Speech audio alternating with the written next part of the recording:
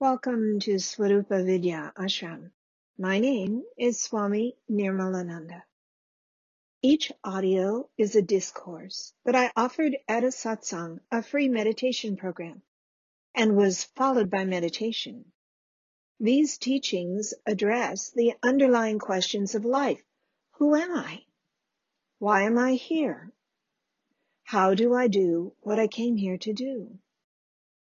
I went to my guru with these same questions. While he gave me the teachings I share here, most importantly, he gave me the inner experience they describe. This is why I teach, to share the same with you, both the theory and the inner experience of your own inherent divinity. The bliss of consciousness is your birthright. Meditate and discover that you are greater than you could ever imagine.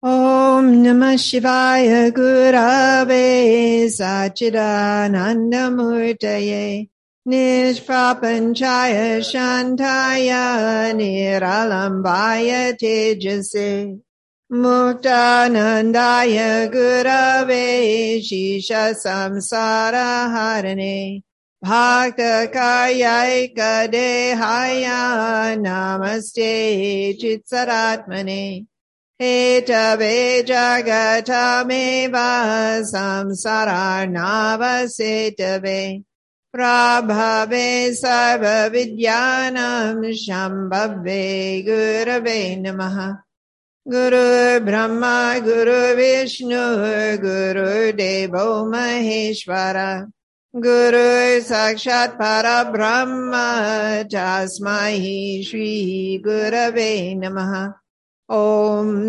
Svarupa Swaswabhava Namo Namaha. Om. I bow to my own self. I bow to my Baba's own self. I bow to his Baba's own self. I bow to your own self, your own beingness, your own essence, your own Shivaness. Again and again I bow. Om Svarupa Swaswabhava Namo Namaha.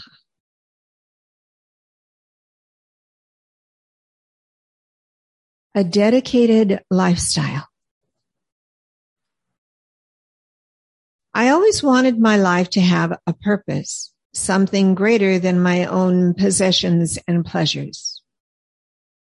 I always wanted to give to others, not just those with whom I share some DNA. Since I was a little girl, I wanted to give to others. You've seen it. A toddler brings their favorite toy over and gives it to the baby. That's how I always wanted to live. Living in an ashram supports me in this lifestyle, a flow of continuing generosity. But I'm not giving away limited resources. The source of all I give is the limitlessness of self. This is what the ashram is about. Your own self. The one self. Cosmic consciousness. Enlightenment. Beingness, awareness, and bliss. Now, that's something worth dedicating your life to. So I did. And I had help with this. I had one who showed me how. That's my Baba. I was so fortunate to live and study with him for years. There was nowhere else I wanted to be. Yet I watched as others went to the movies every Sunday afternoon. I couldn't understand why they would go out and miss the chance to sit with Baba in the courtyard in the afternoon. What could you get from a movie compared to basking in the radiance of a God-illuminated being. But I've always been a little bit obsessive. I just was looking for something worthwhile to obsess on, and I found it. That's what the ashram is about. That's why I live in an ashram. That's why I founded this ashram 13 years ago. Today's the ashram birthday. I founded it so that other obsessive people could join me in this divine endeavor. I can give you something worth obsessing on. That's your own divinity. That's your own future as an enlightened being, one who lives in a continuous flow of generosity. It was my children who first trained me in generosity. When a baby needs something, you jump and run. Who's in charge? Duh, the baby, of course. And when a teenager needs something, what do? Ditto. Sleep? Personal time? I remember having dinner with a Swami friend of mine about 10 o'clock one evening. It was after an ashram evening program that had gone late. I wasn't a Swami then, but I'd known this Swami for years. He'd been on the road recently and had just returned, so we were having dinner and catching up after the satsang. He said something about needing to write a talk for a program the next morning. I also knew that he was in charge of the 5 a.m. puja, the candle ceremony. I asked, when will you sleep? He said, sleep? What's so important about sleep? Ah, yes, I know that one. How many nights had I given up sleep to take care of a child? Or to read a book? There were some times that I stayed up all night to do stupid stuff. And many nights where I stayed up all night to chant with Baba. Okay. It's all about priorities. I read a biography about a yogic saint who began studying sitar as an adult. Most sitar players start while they are kids, but this guy didn't begin until he was in his 30s. He was married, with children and a job, so he worked all day and practiced sitar all night. All night? Yes.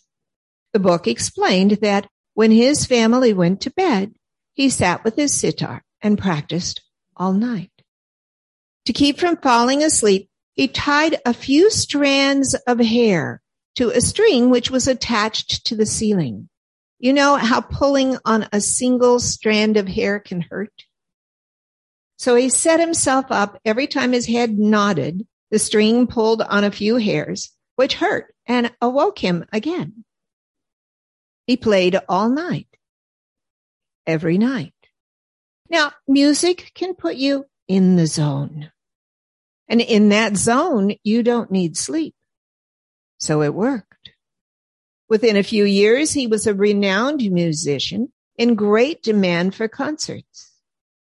Then he realized if he could do that with the sitar, maybe he could do it with meditation. So he began to meditate all night. Tying a few strands of hair to the string, he was jerked awake every time he started to nod. And of course, meditation can put you in the zone even more powerfully. And in a few years, he was enlightened. It's really all about what do you want? And what are you willing to do to get it? Can we say he had OCD? I say he obsessed on the right thing. I wasn't as self-motivated as he was. I didn't set myself up with a rigorous routine. Baba set me up. And I was supported by the others who shared this challenging lifestyle that he laid out for us. In Baba's ashram, the first chant started at 3:30 a.m. It was optional, and I usually missed it. I didn't get to the meditation hall until 4 a.m. But if I missed that, I always showed up for 5 o'clock chai. Then the day alternated between chants, seva periods for ashram work, meals, chants, seva periods, and time with Baba. We had 6.5 hours of chanting every day, plus 8 hours of seva. And Baba was usually available 2 times a day for an hour or so. Full days. But we didn't need much sleep. We lived in the zone. Baba made it easy. And being in his home made it easy. The ashram had a vibe. He described it. Abodes of siddhas, masters, sacred places, and centers of pilgrimage are permeated by a divine power generated therein. Here, he equates the ashram with sacred places and places of pilgrimage. What sacred places do you know of, or maybe have gone to? What places of pilgrimage are there in the world? Westerners have heard of Jerusalem and Bethlehem. Maybe also Bodh Gaya, where Buddha sat under the Bodhi tree. There's Uluru in Australia, also known as Ayers Rock, and the Angkor Wat temples in Cambodia. I have chanted to Krishna in a temple in his birthplace, Gokul, India. I sat in the crater of Mount Haleakala one morning on the black sands, chanting the sun up with 100 other yogis. I have given myself over to the sacred waters of the Ganga, the Ganges River, in 5 of her holy sites from the Himalayas to the sea. What is it about sacred sites? Why do people go on pilgrimage? They hope to get something in that place that they don't have at home. They want healing or forgiveness or a blessing or upliftment. I went to so many sacred sites myself after Baba left his body. I was looking for something else. I was looking for the differences in the different sites. But no matter where I went, I found only one thing. The one who is called by many names. That one is everywhere, in every name. O Shiva. I could recognize the one in all those different places because I had already been introduced by my Baba. He called the one by the name Self. He embodied the self in an unmistakable and easily accessible way. And he gave us the ashram so we could find what he had to give. The ashram, like Baba said, is saturated by a divine power. Every object, every particle of air vibrates with a different frequency than other places, a sublime frequency. It's the same frequency you find in all the sacred sites, a divine frequency. But an ashram is not about its vibe. It's about up-vibing you so that you vibrate with that divine frequency as well. As Baba said, abodes of siddhas, sacred places, and centers of pilgrimage are permeated by a divine power generated therein. In the meditation temple at Sarnath, there is a huge statue of Buddha sitting on a pedestal. Sarnath is the deer park where Buddha gave his first discourse.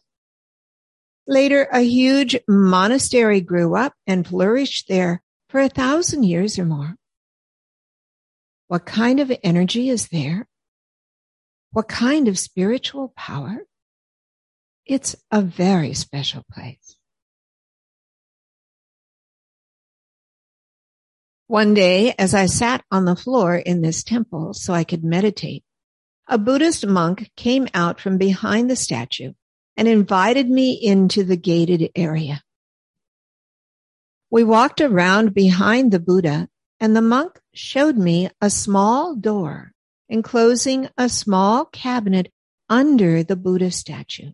He told me, Buddha's fingernail is in there. Wow. Is that the source of the spiritual power there? Baba says such sites are permeated by a divine power generated therein.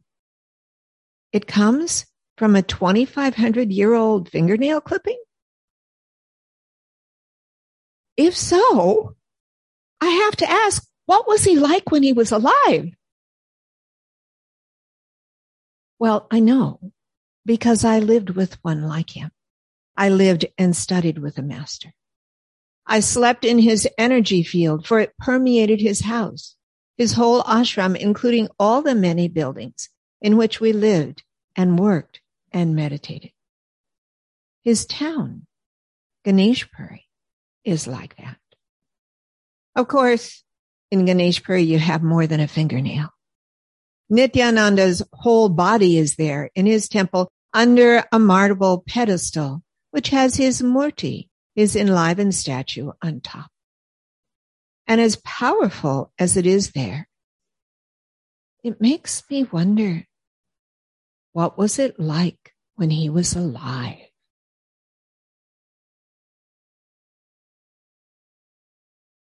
I asked the same thing about Jesus back in the day before I met Baba. At the time, I was frustrated with Jesus and arguing with him inside. I complained to him that he lived so long ago. It wasn't fair because I didn't have a chance to meet him in person. About a month later, I found Baba. The sutras explain that when you are ready, God sends you to the Guru. I was so grateful and am still. Places hold the imprint of those who live there. There have been times when I was house hunting and walked into a place that was permeated by the energy and mood of the prior residents. What kind of imprint does a living master provide? They give what they've got. God inside. Baba described it this way. It is the living, moving, talking power of God, which, though established in its own glory, manifests itself by assuming a physical form for the sake of devotees. We call it grace. This living, moving, talking power of God is the power of grace, revealing the mystery hidden within you, revealing your own divinity to you. It's not about you showing your divinity to others. It's about you seeing you, about you being you. In the mantras I chant before teaching, there is a line that touches my heart every time. It's in the second verse. Muktanandaya gurave shisha samsara harane bhakta karyaika dehaya namaste chitsaratmane. It's the line bhakta karyaika dehaya. Speaking of the Guru, It says, who assumed a body to meet the needs of the devotees. Baba was alive for me, this line says, and of course for many others. It's true. In 1977, he had a heart attack and was hospitalized. He told his doctor to come back the next day at 4 p.m. saying, if you are here, you can save me. Now, his doctor knew that Baba was an accomplished yogi. So the doctor took Baba at his word and was there at 4 p.m. the next day. Baba had another heart attack, much more severe. The medical team worked on him for over an hour, finally reviving him. Baba reported it this way. I went to my Baba and sat with him for a long time. Then he said, go back. You're not done yet. They still need you. So Baba said, I came back. It was after that when I got to go live with him. So I knew he was in his body to serve me. It is the living, moving, talking power of God, which, though established in its own glory, manifests itself by assuming a physical form for the sake of devotees. Shiva coalesced this mighty, revelatory power of God in a tangible way that I needed, for which I am forever grateful. That tangible essence pervaded Baba's entire ashram. For a while, I lived in a room that was just 2 hallways down from his. For another while, I lived in a room in a house way on the other side of the gardens, a quarter of a mile away or farther. And you know what? It didn't make any difference. I experienced his support when sitting in the meditation hall with him. I loved it when I got a seat up front. I'd get into line an hour before the program to try and get a seat close to him. But I was often in the middle or the back of the room, a big room which held 600 or 800 yogis. The Shakti, the energy, was the same. Plus, he never looked at the people sitting close to him, but he always kept an eye on us who were farther away. Often he'd say something meant especially for me and look me straight in the eye while he was saying it. How can you hide from the sun? It creeps through the curtains, shines through the crack in the door, lightens your whole room even when the sun is on the other side of the house. How can you hide from the grace of a great being? How can you hide from the light of your own self? Not in an ashram, you can't. That's why I wanted to live in an ashram. That's why I created this ashram and work at keeping it going for you. I don't need an ashram. My yogic practices and my guru's grace have made me able to abide in self without any external support. I don't need the chants or meditations, but I love them. I don't need to do seva to support my state, but I love to be of service. Since childhood, I've always wanted to serve others. While I choose to live in an ashram, Baba said, you don't have to live there. Referring again to divine grace, he wrote, those who live in the ashram permanently, those who stay for short periods, and those who remember it with love, devotion, and reverence are enveloped by this force. So here you are at Downingtown Yoga and Meditation Center. This is the teaching center of the ashram. You're in the ashram. You're enveloped by this force. And you who are at home, letting me zoom into your life. The ashram has come to you. You are enveloped by this force.